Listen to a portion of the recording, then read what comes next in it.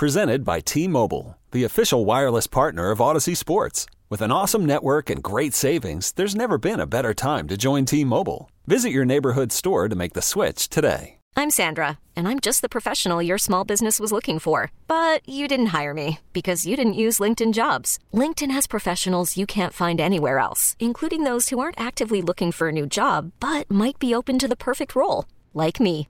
In a given month, over 70% of LinkedIn users don't visit other leading job sites. So if you're not looking on LinkedIn, you'll miss out on great candidates like Sandra. Start hiring professionals like a professional. Post your free job on linkedin.com/recommend today. If you can find the time to explore the mind of a stripper, then you can find the time to spend with your actual family. Prime Time with Isaac and Suk. Damn! What they on? All steroids and no carbs? Them some thick-ass kids. This is Prime Time. We're not like you. We're grown-ups. Your source for the best in local, regional, and national sports. Oh, my goodness. Here are Isaac Ropp and Jason Sakanik with Prime Time on 1080 The Fan. Hey, let's have a Tuesday. It is not Isaac and Suk. It is primetime, however, a best of edition. Ryan Buckley here covering for the boys as they are in the holiday transfer portal. We probably need a new term for that. I keep saying that, but the transfer portal usually means someone's leaving and not coming back. They're both coming back.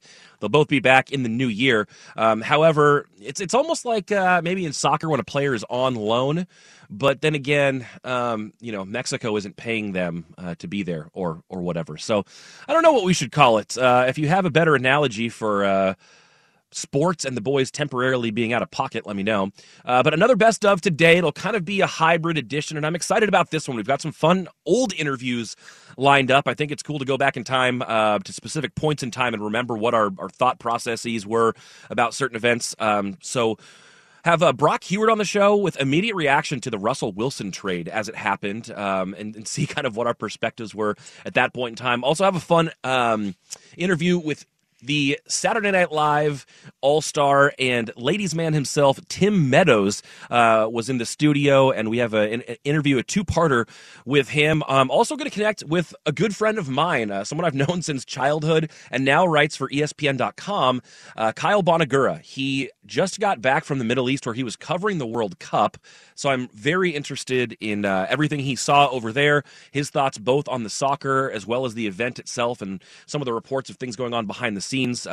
He also spent a lot of time covering Mike Leach at Washington State, so we'll get into plenty of that with Kyle. We're going to do that at 3:30. I also dusted off an old Mike Leach interview that the boys had at Pac-12 Media Day with him.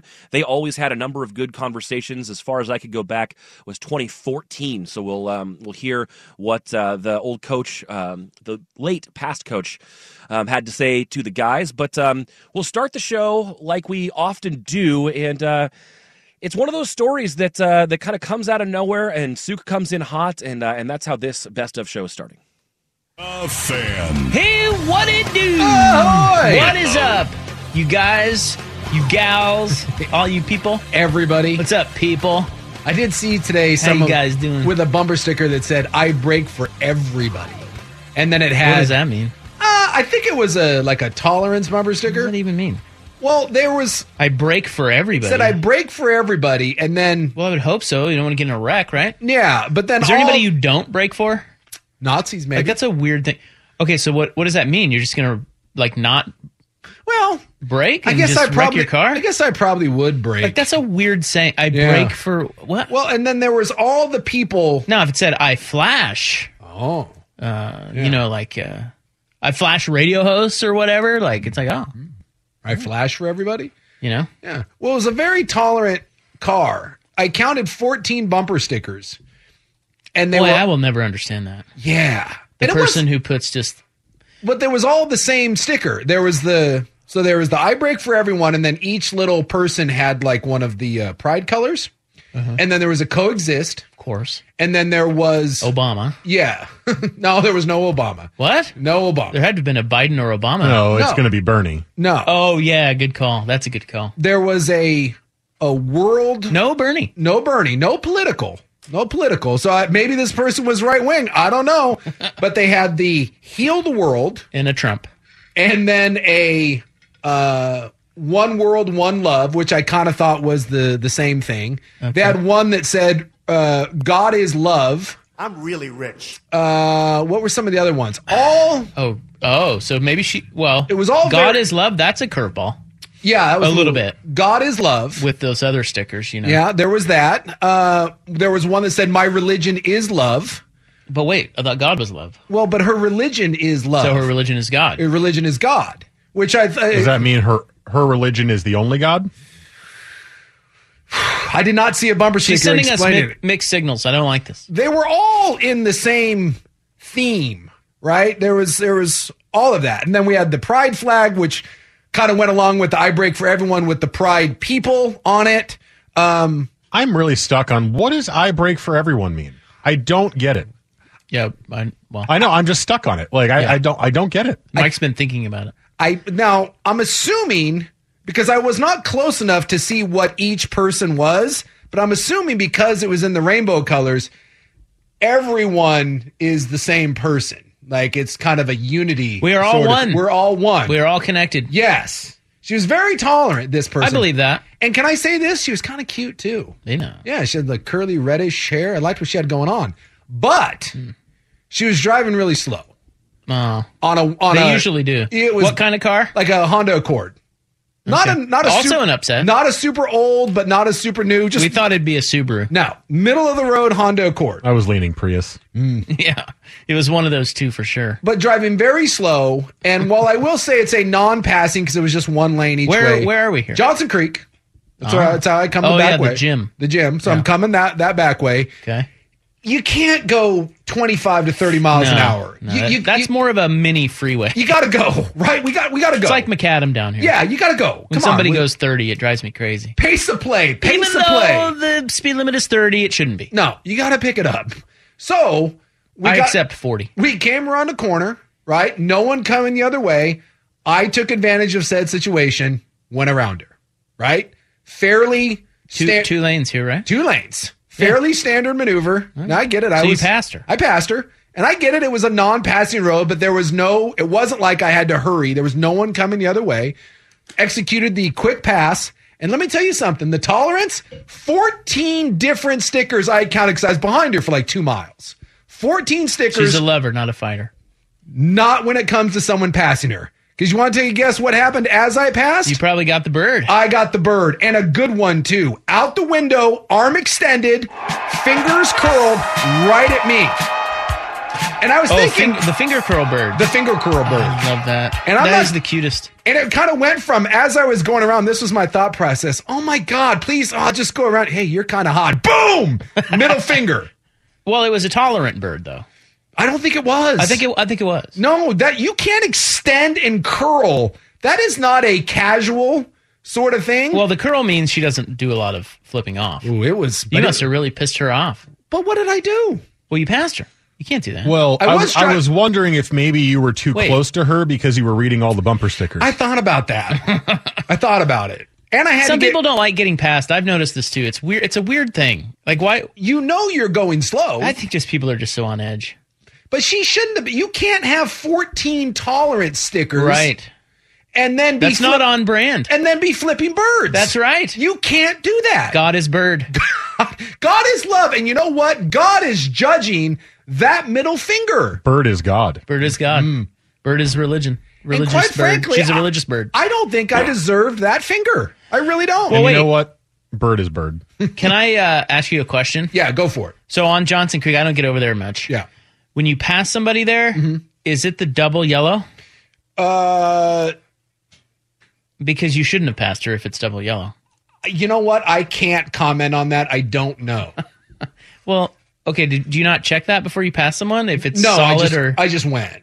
There was no one because I always check. Well, that is a 2-lane road, right? One coming each way. Yeah. And there's really not a lot of because it's fairly busy this time of day. Just to clarify. Yes. If it's a 2-lane road, it will be dotted yellow.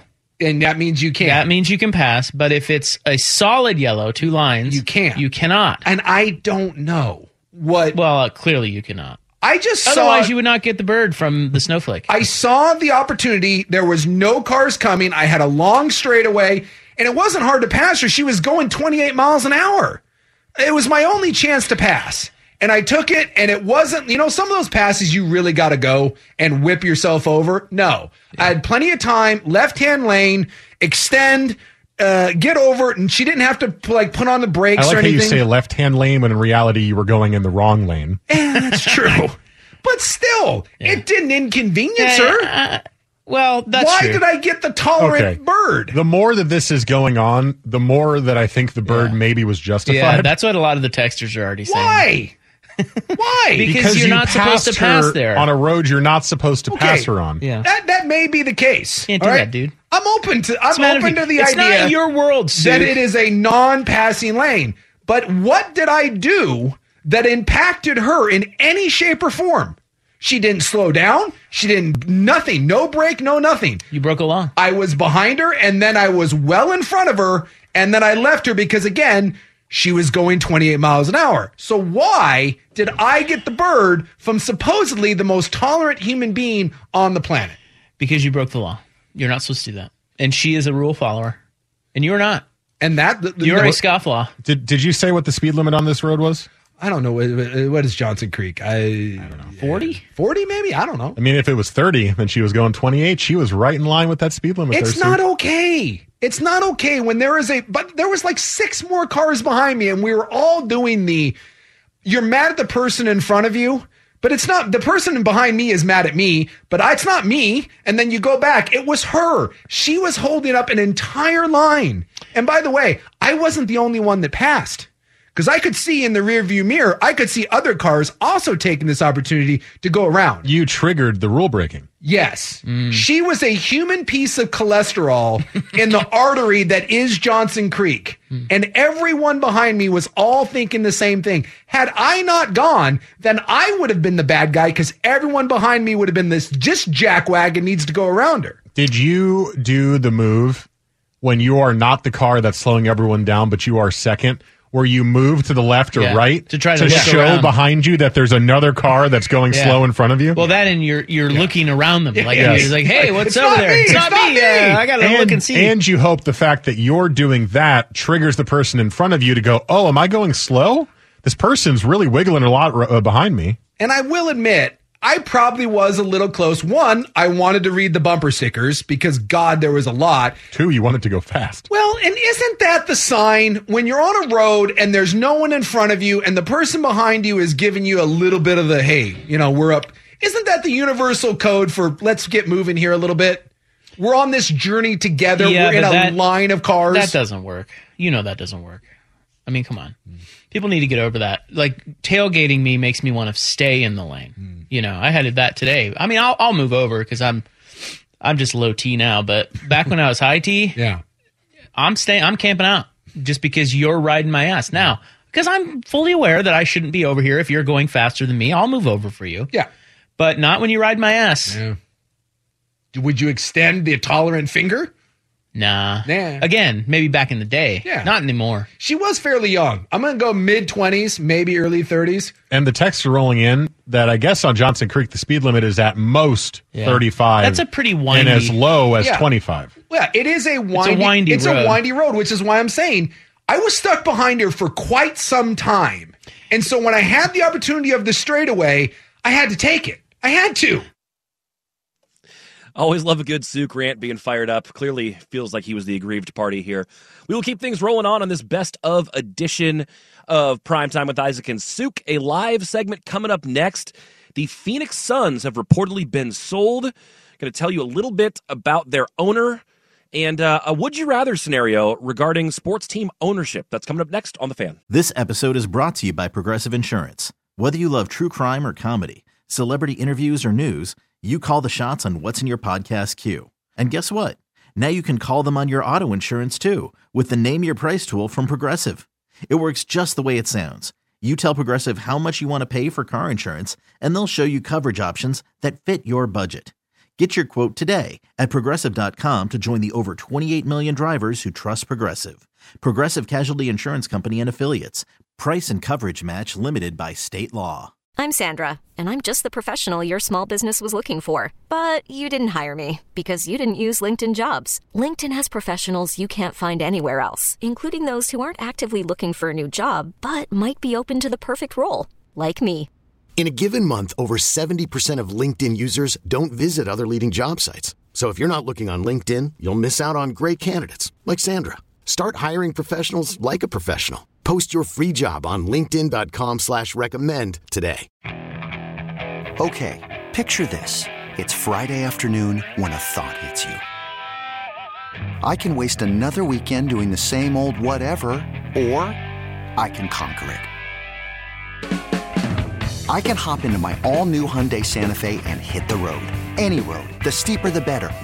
Because my all-new Santa Fe is available with H-Track all-wheel drive, so I can hit the trail without a worry in the world.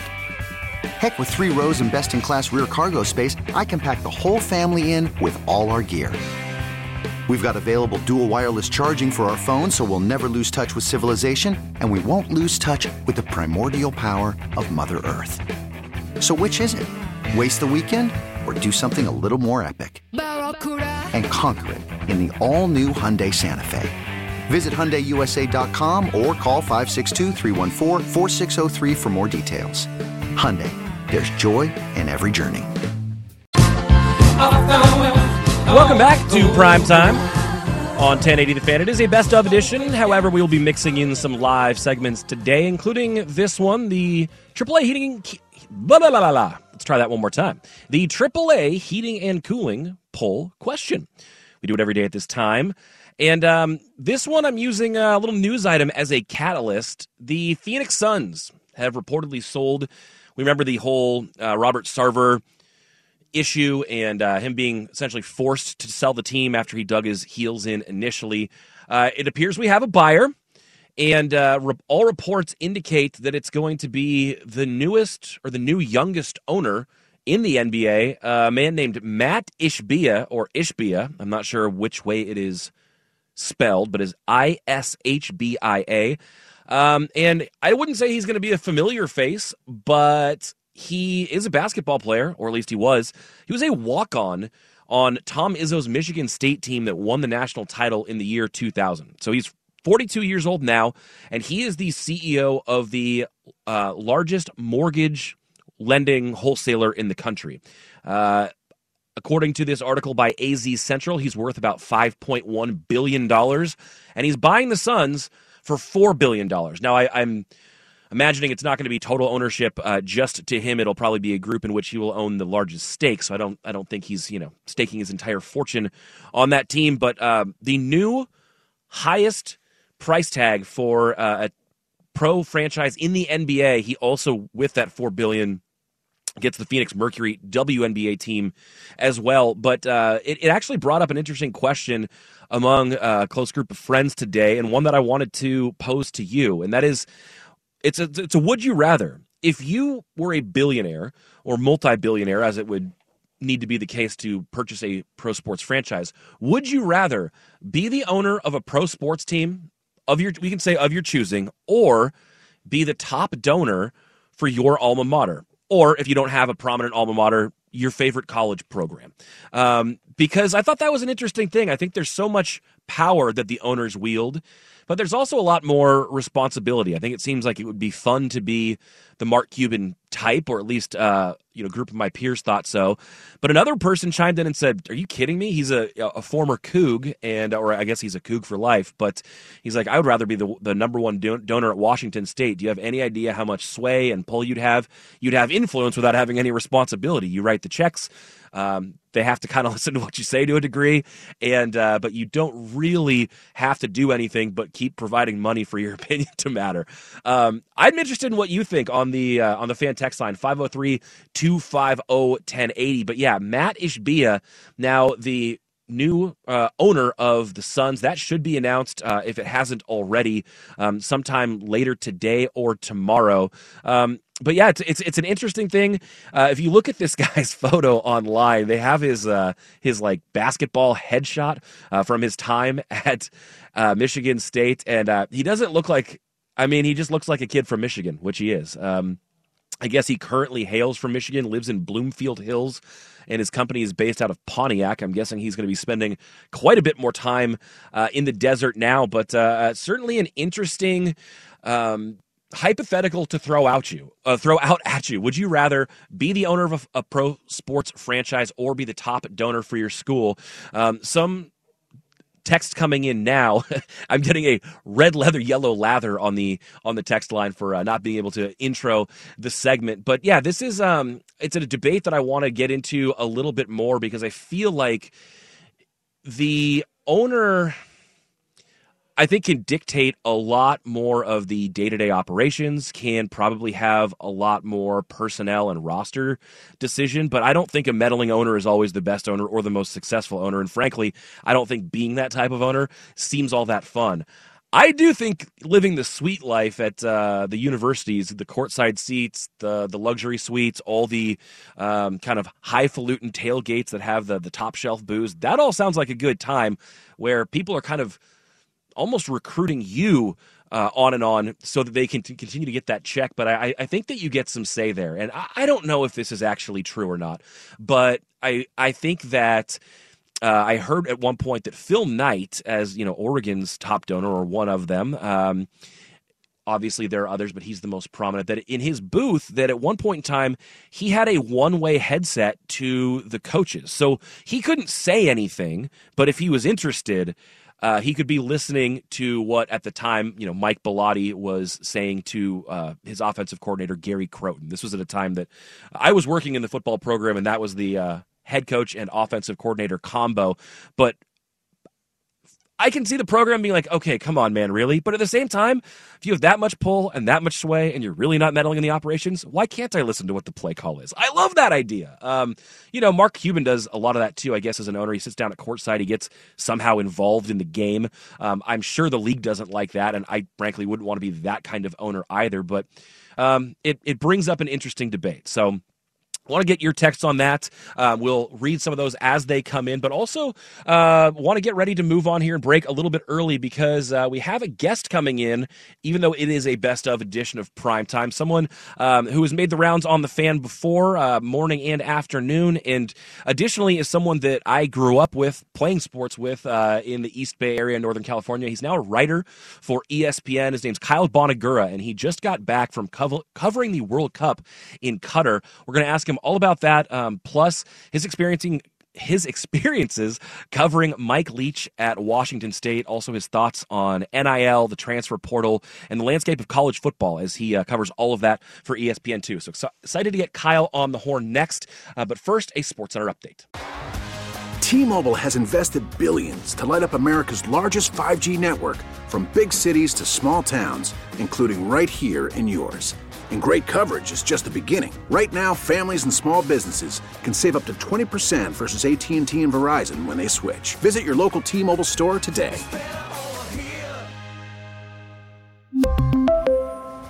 Plan savings with 3 lines of T-Mobile Essentials versus comparable available plans. Plan features and taxes and fees may vary. After the end of a good fight, you deserve an ice-cold reward.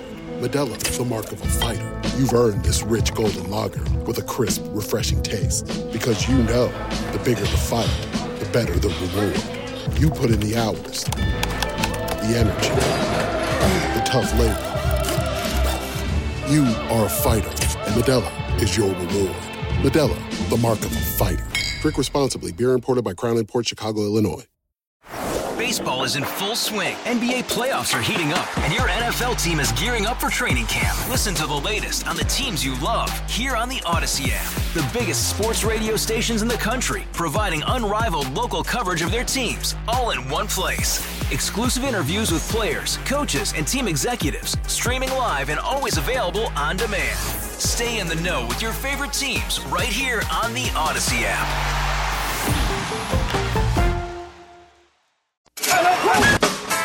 Welcome back to a best of edition of Primetime with Isaac and Suk, a hybrid edition. However, we have a live guest on this show now. It's my pleasure to bring on a friend of mine and a writer for ESPN and ESPN.com, Kyle Bonagura, joining the show now. And Kyle, it's been a little while since we connected, but I wanted to get you on this week because of the fact that you've been abroad and doing some pretty interesting stuff. I know you just got back from covering the World Cup. So first of all, welcome and thanks for joining me. Thanks, Buck. Appreciate you having me on. So tell me first of all how this came about, because I know that you've covered soccer for a while. I know that it sometimes goes in balance with the college football season where you're able to cover both, but typically college football is kind of your main gig, right? So how did the World Cup end up on your plate? Yeah, so I've been at ESPN. I think this is my 9th year at ESPN now. Most of that has been primarily covered college football in the Pac-12.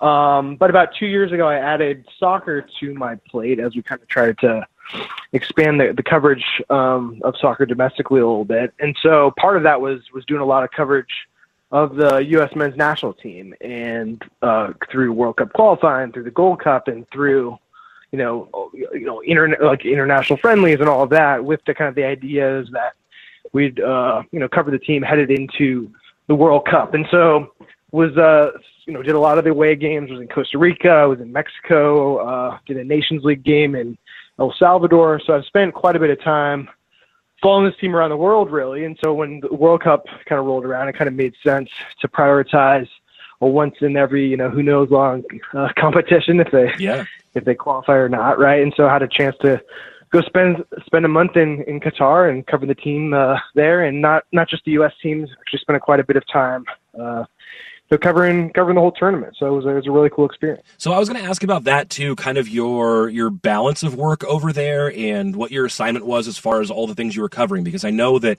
the U.S. team was kind of the primary thing, but you also had all these days off and time in between and stuff. So what did kind of the bulk of your workload look like, and how were you spending most of your time?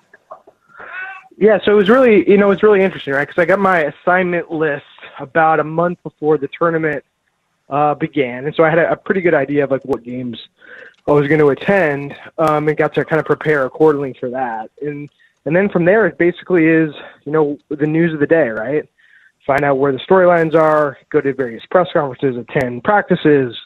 That depend on what's going on, you kind of allocate your time kind of on the fly, right? So it was, really interesting to be there and kind of find the, evolving storylines. I'm still working on, several feature stories that I spent time reporting while I was there that'll come out over the next kind of weeks and months. So really, really cool experience to go, spend a month in a country that I, probably would have never gone to otherwise, right? And kind of familiarize myself with a part of the world that I've never been to before. So it was from that standpoint, it was really kind of a cool life experience.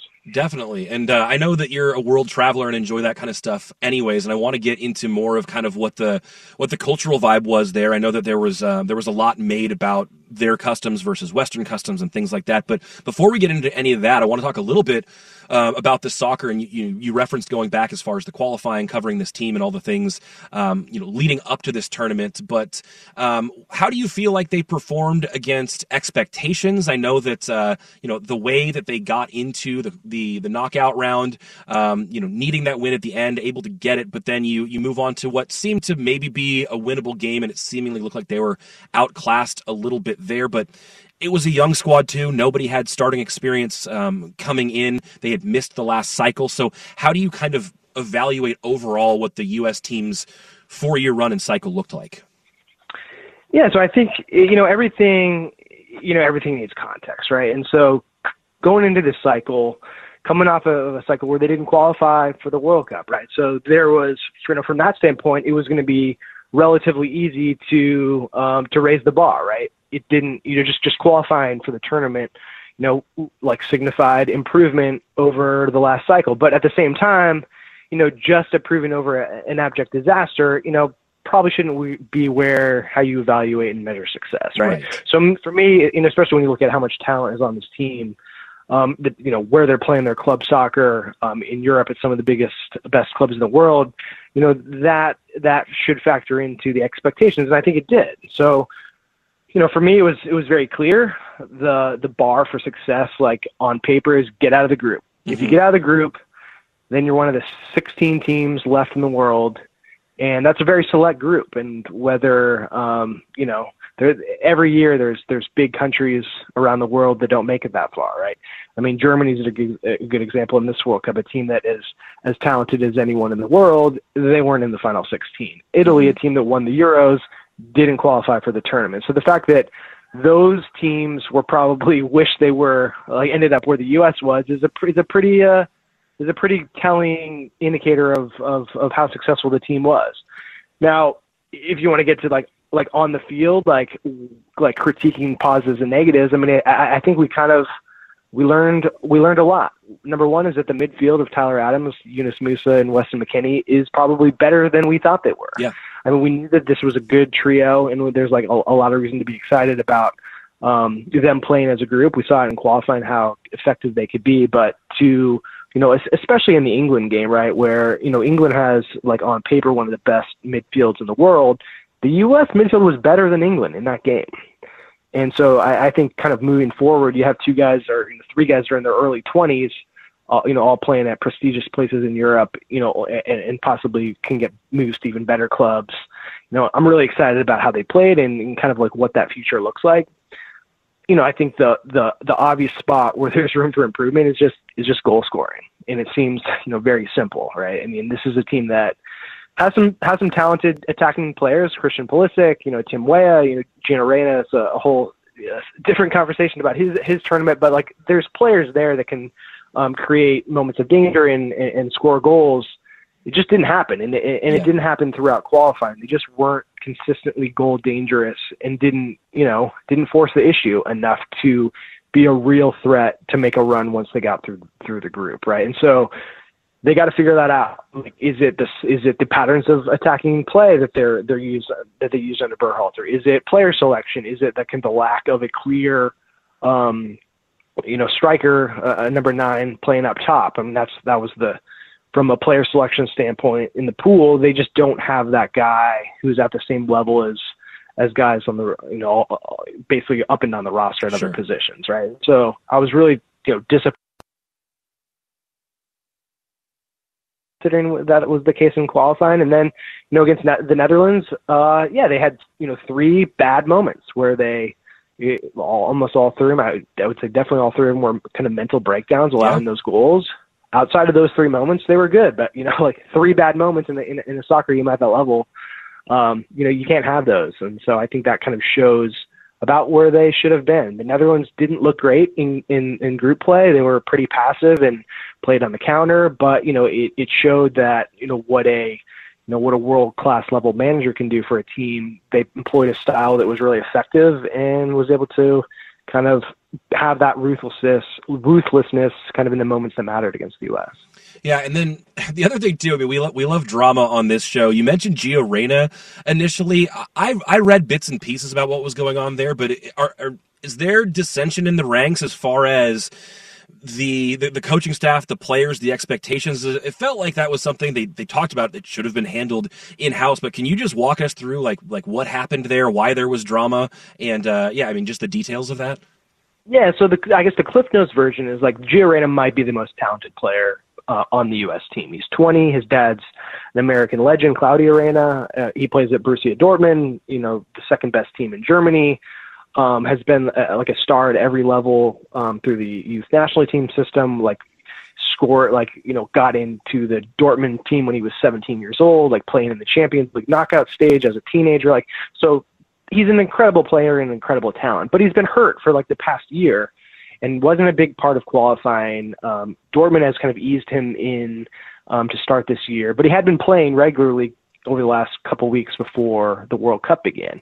So the external expectation was that Reyna was going to have a major role on this team, whether it was that on the right wing, whether it's in the midfield, or potentially playing at striker, which he did against the Netherlands. He's a guy, he's so good that there's no way to come up with a real soccer decision for keeping him off the field. Right. Okay. So in the first game, he doesn't play, and Jordan Morris, who's had a nice career in MLS, kind of is called in with about 10 minutes left in the game as they're searching for that kind of go-ahead goal. And so it raised some questions about, okay, what's going on here? Why wasn't Gio Reyna brought on? And I actually talked to Gio after that game. He said, I'm completely healthy. Tyler Adams told me after the game that Reyna was available for selection. And so it was like this weird storyline throughout the tournament of like why Gio isn't playing. Berhalter said it was his decision. Eventually he gets in for 45 minutes, the last 45 against the Netherlands in the knockout rounds. Was okay, not great, but certainly was an upgrade over Jesus Ferreira once he went on. And it kind of seemed like, okay, this is a weird deal. There wasn't really, there wasn't really a great understanding of why he didn't play. And of course, we always assumed it would come out later, and it kind of happened a lot faster than I think people expected. Greg Berhalter was speaking at this leadership summit, kind of a who's who of heavy hitters. I think it took place in New York City, closed to the media, but there were some journalists there. And at that summit, he talked about kind of leadership styles, right? And he cited an example at the World Cup where he didn't name Reyna by name, but it was very clear that he was talking about him. And he said, listen, we had this guy who was not trying hard in practice, and summed up very quickly that it got to a point where the coaching staff was talking about booking him a ticket home or back to Germany before they sat down the player Gio Reyna and told him he had to apologize for his lack of effort in practice. So what came out later is that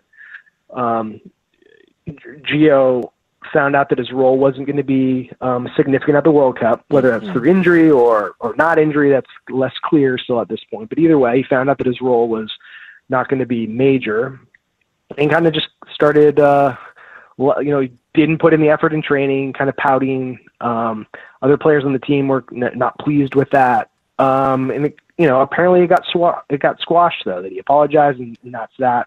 This is competitive sports. There's egos and people move on. These things happen, right? For me, the weird part is that Berhalter would feel the need, or just feel okay with discussing this situation in a room with anybody who was not the team. Right. And it's inevitable in this day and age for those things to get out. And sure enough, a week later after the talk, he gets out. His quotes are relayed publicly. And then Reyna kind of fires back in Instagram, kind of explaining his side of the story about how he thought it was squashed and how he thought these things are supposed to stay in-house. And he was kind of, I don't know what his exact terminology was, but expressed like his disappointment that somebody, clearly talking about Greg Berhalter would feel like it's okay to discuss them publicly. And so there's this like perceived rift between Berhalter and Reyna now, which is very bizarre if you have the full background, which is that Reyna and Reyna's dad, Claudio Reyna, and Berhalter are childhood friends. Their families are close. And so, he's known Gio his whole life. So it's this bizarre kind of side story to this tournament, and it's going to frame the discussion about what to do with Greg Berhalter moving forward. Gotcha. So then turning the page to actually being like the cultural part of the tournament itself. I know that there was lots in the news about whether Qatar should have even gotten the tournament in the first place, whether their kind of societal norms would hold up against what the rest of the world thinks is okay and whatnot. I know we were told that certain access would be restricted, certain things wouldn't be okay to wear, to say, to do. Just from an experience standpoint, what was yours like? Did you get a whole list of things beforehand warning you against certain actions? Did you have any interactions with authorities there that you didn't realize you were out of line, or what were any anecdotes that you have from kind of just being there and whatever perceived tension might have been there beforehand? Yeah, so I did a lot of reporting about the societal norms there in the lead up to the tournament, geopolitically, kind of on the ground, do's and don'ts, as I would before going to any country, sure. Right? We talked about, you mentioned that I like to travel earlier. Like, these are all things that anyone who travels abroad should do as a matter of process, regardless of where you're going, right? And so with Qatar, yeah, there are differences in the way the society functions. For me, I didn't run into a whole lot personally that was really caught me off guard. I mean, there are certainly stories of other people who didn't have the same experiences that I did. Mm-hmm. There's, several cases that have been documented of where people brought in rainbow shirts or a rainbow face mask, or Wales had some rainbow hats, I believe, where their fans were told they weren't allowed to bring those into games. And so a lot of that was really disappointing because Qatar had said, through FIFA and then independently that stuff was going to be fine, right? That regardless of their the way they treat homosexuality in the country, it's illegal.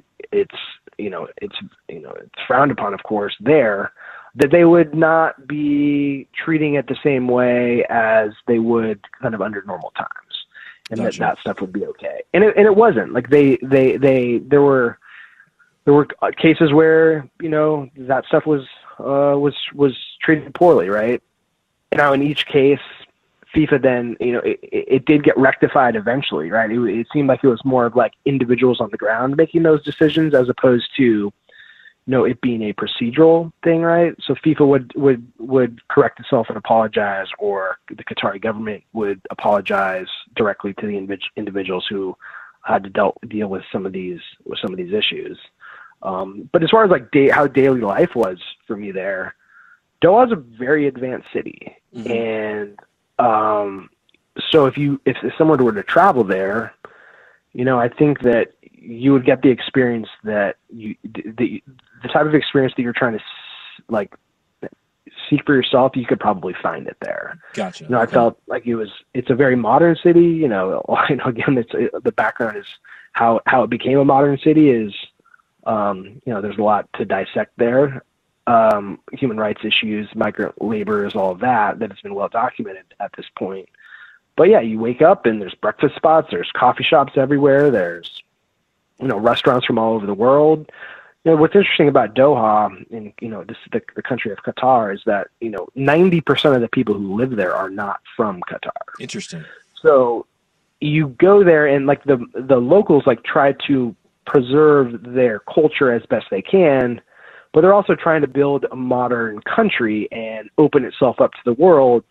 And by having 90% of the people who live there from other places, you're going to have a really diverse way of life, right? Sure, yeah. That's just a process of that sort of population breakdown. And so I met very few actual native Qataris when I was there. The people that you interact with, Uber drivers, servers, people who worked at, grocery stores or on the subway or wherever, right?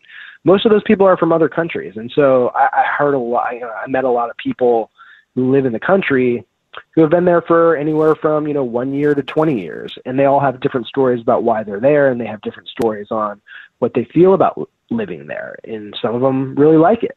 Some of them are looking to get out as soon as they can. You hear a lot of people when they found out I was American, my experience in telling people that I was American is a lot of people were like, "Oh, America is so great." Like that was the general sentiment Interesting. of people that I came into contact with, which is that's not always the case when you travel abroad. Right. Obviously there's going to be differing opinions on every country in the world, but that was, in this case, my interactions were that people were generally pretty high on the United States. And so again, very cool. I could go on for hours about this trip, but it was a cool experience to just experience something new. Well, that is all fascinating. I would, it's always interesting when you get the opportunity to do something like that you might not pick as a vacation, but that you get to experience and have this kind of, this worldly adventure that is part of your day job. So very cool that you got to be part of that. Excited to see more of your work coming out on that. And but do want to shift gears here because you're a college football guy too, and I know that your focus has been on the world of international football, but I kind of want to pick your brain on a couple things here. I know you covered Mike Leach for a while at Washington State, and saw you had a couple great stories about him that I want to share with the audience, and then also just get your thoughts on this this kind of current landscape in college football. So we're going to go ahead and do that with Kyle next. You're listening to Ryan Buckley with Kyle Bonagura on a best of edition of Primetime on 1080 The Fan. More with Kyle and the Pac-12 next on The Fan. Welcome back to a best of edition of Prime Time. No Isaac, no Suk. The boys are, you guys gave us a couple suggestions on the text line earlier. The physically unable to perform list. That is true, as they are not here. They cannot perform on the radio. Let's see. We did have one other as well that was pretty good. They have entered the vacation portal. Yeah, that's true. They've definitely done that. They will be back, though, at the start of the year. But right now, on the line, we have a friend of mine and a writer for ESPN, Kyle Bonagura. He just got back from the World Cup in Qatar, but he has spent a lot of his career covering the Pac-12, and he's a Washington State grad, has a history covering the Cougs as well, and so wanted to get his thoughts on some of the goings-on in the Pac-12, specifically in the Northwest, and really wanted to start with a guy that I know you got an opportunity to cover for a while and was in the Northwest for a while, who we just lost about a week ago, and that's Mike Leach. When the news of that passing first happened, Kyle, everybody had anecdotes all over Twitter. There were some great sound bites and media clips being shared, but you shared a couple great stories initially, one of which we actually read on the air about calling him in the middle of, or him calling you in the middle of a practice. But I just wanted to know if you could relay or some of the standout moments from him, and then also just kind of your impressions of how you understood him and how he operated in the college football world. Yeah, so I mean, first of all, very sad that he's gone so young, and college football is worse off without Mike Leach. But I did have a chance to talk to him several times over the years during his time covering, or during his time coaching WSU. And yeah, so I do have some good stories. Just anyone who's ever talked with Mike Leach has good stories. That's kind of just a product of interacting with him as a human being, which, I'm just laughing because just the random memories that kind of come to mind are pretty funny. But yeah, so there's two, right, that I have that I shared on Twitter. And so the first one is, I texted him one time saying, "Hey, Mike, and we had talked in the past about, I had done a few stories about pranks in college football, and he had liked those stories and kind of get a kick out of them. And so I texted him one time, like, "Hey, Mike, looking for some ideas about more pranks in college football, wondering if you could tell me, like, what the best ones you ever saw were." So he immediately just calls me. He doesn't text me back and says, "Oh, I'm so glad you asked me about this," and starts going into these, trying to relay, and he was kind of trying to think about it on the fly. He didn't really have any good ones offhand. He remembered the Caltech flip card prank from I think at the 61 Rose Bowl. And there was a couple ones that were all pretty well known and well covered. So he didn't really relay any good pranks to me. But as we're kind of having this conversation, I hear the whistle blow. I'm like, "Mike, what are you where are you right now?" I'm just at practice. I'm like, what? This isn't that important. I can let you go. He's like, "Oh, kind of brush that off, and what? No, where? No, where were we?" And just kind of misses a beat. The conversation goes on for another 20 minutes or so. He's coaching practice, talking to a reporter about pranks. And then I think they won that week too, if memory serves me in this case, which is just like no one else would do that. Can you imagine texting Nick Saban and having him call a reporter in the middle of practice, or literally any other coach? No. There was not another coach in college football or pro football or high school football or youth football or any other sport, right, who's going to take a break from coaching their team to chat up a reporter about pranks. So that one came to mind immediately. And then as I kind of was jogging my memory about other Mike Leach stories, this other one is even better. I was at Pac-12 Media Day, and I'd have to go figure out what year it was, but I was with Adam Rittenberg, and we have there's a car wash. So we have this room, ESPN.com sets up a room with the Pac-12 where they send all the coaches through and players through. So we interview all the coaches throughout the course of the day, and it's usually about a 10-minute interview for each. Pretty standard, and it's very boilerplate questioning, right? You're talking about the off-season expectations, if there's if there's something newsworthy, but a lot of it is just kind of relationship building and just kind of having off-the-record conversations. So with Leach, they always went off the rails very quickly, and it came out in this conversation. I was living in Santa Monica. He went to Pepperdine Law School, which is about 20 minutes from Santa Monica. So he was pretty familiar with the area that I was living in at the time. And he gets into this, first we're talking about rent control in Santa Monica, and that transitions to, it's like when I was in law school at Pepperdine, I used to play in this touch football game right up there off, the Sepulveda Pass, which is, connects Los Angeles with the San Fernando Valley. Oh yeah, of course, right.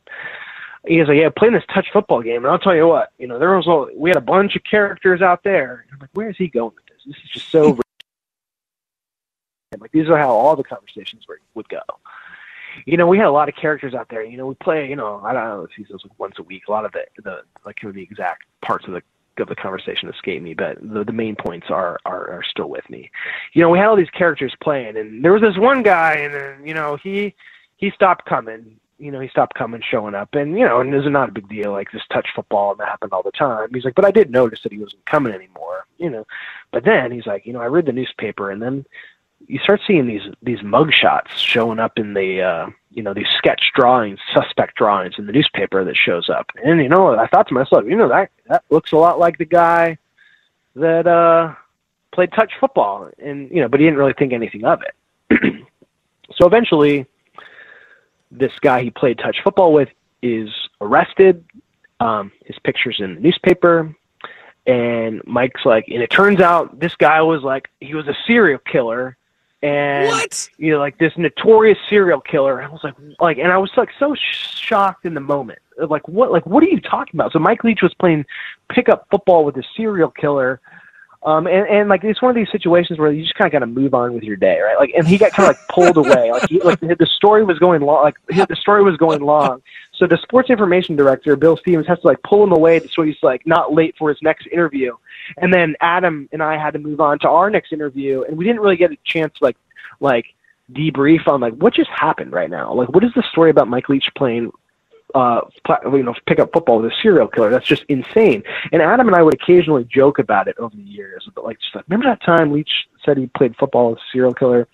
But we didn't really I always thought it would be kind of fun. It would be I kind of wanted to close the loop with Leach on that story, but I never did. And it's one of those things I'm really kicking myself now, because you just think you have unlimited time, right, to go chase that story down, or at least have him finish. If there's let me ask questions about it, right? But after he died, I started thinking more about that story. I was like, I wonder who he was talking about. And so I started looking up,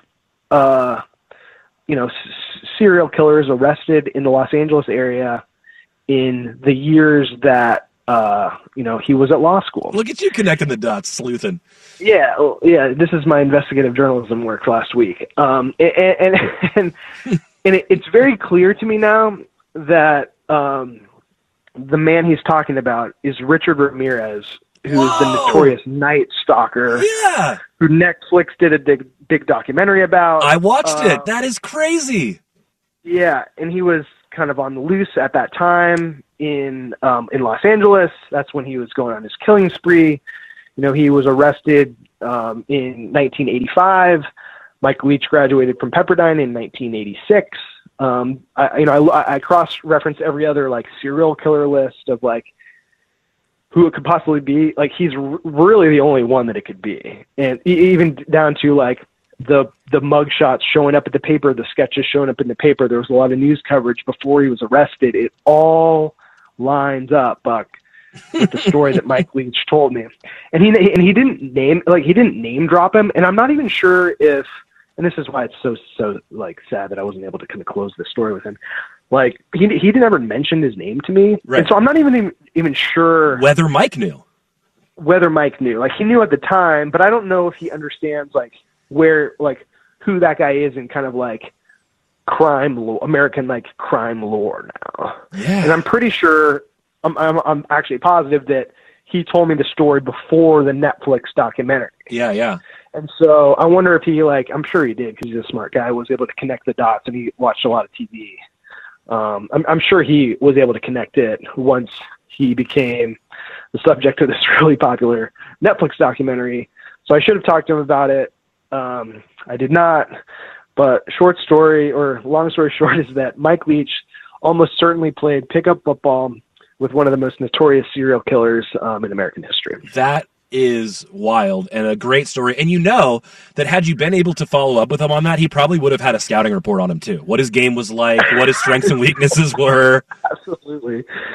That's absolutely right. And like I did some reading about Ramirez too, and I guess he played football like as a kid. I'm not sure like it was like to what level or anything, but like there's even in the documentary there's like a picture of him as a kid wearing a football uniform, right? With his Halloween. It adds up. So like, who knew? Like, so it all makes sense. Like he was like the right age, the right look, the right, everything about who he was, like fit the timeline and fit Leach's description. Man, that's an awesome anecdote. Listen, I know we were going to get into the landscape of the Pac-12, but we've run out of time on that gem. I definitely want to pick your brain a little bit later, maybe as we get into the new year, because it does feel like college football is at its most volatile, at least as it has been in the last 10 years or so. And there's so much to get into, but you've been a champ hopping on with me to talk both World Cup and a little bit of Mike Leach. We're actually going to get into one of his old interviews that he did with the guys here, the 2014 Media Day next. So a nice little intro to that. But Kyle, thank you so much for your time today, man. All right. Thanks, Ryan. Folks, that was Kyle Bonagura from ESPN. You can give him a follow at Bonagura ESPN. He covers U.S. and global soccer, also the Pac-12, and just a phenomenal Mike Leach anecdote there. So we are up against it on the clock, but we'll move on with a Mike Leach interview from 2014 at the Pac-12 Media Days. That's next on The Fan. This episode is brought to you by Progressive Insurance. Whether you love true crime or comedy, celebrity interviews or news, you call the shots on what's in your podcast queue. And guess what? Now you can call them on your auto insurance too with the Name Your Price tool from Progressive. It works just the way it sounds. You tell Progressive how much you want to pay for car insurance, and they'll show you coverage options that fit your budget. Get your quote today at Progressive.com to join the over 28 million drivers who trust Progressive. Progressive Casualty Insurance Company and Affiliates. Price and coverage match limited by state law. Okay, picture this. It's Friday afternoon when a thought hits you. I can waste another weekend doing the same old whatever, or I can conquer it. I can hop into my all-new Hyundai Santa Fe and hit the road. Any road. The steeper, the better. Because my all-new Santa Fe is available with H-Track all-wheel drive, so I can hit the trail without a worry in the world. Heck, with 3 rows and best-in-class rear cargo space, I can pack the whole family in with all our gear. We've got available dual wireless charging for our phones, so we'll never lose touch with civilization, and we won't lose touch with the primordial power of Mother Earth. So which is it? Waste the weekend or do something a little more epic? And conquer it in the all-new Hyundai Santa Fe. Visit HyundaiUSA.com or call 562-314-4603 for more details. Hyundai, there's joy in every journey. We really need new phones. T-Mobile will cover the cost of 4 amazing new iPhone 15s, and each line is only $25 a month. New iPhone 15s? It's better over here. Only at T-Mobile, get 4 iPhone 15s on us and 4 lines for $25 per line per month with eligible trade-in when you switch. Minimum of 4 lines for $25 per line per month with autopay discount using debit or bank account. $5 more per line without autopay, plus taxes and fees. Phone fee at 24 monthly bill credits for well-qualified customers. Contact us before canceling account to continue bill credits or credit stop and balance on required finance agreement due. $35 per line connection charge applies. See T-Mobile.com.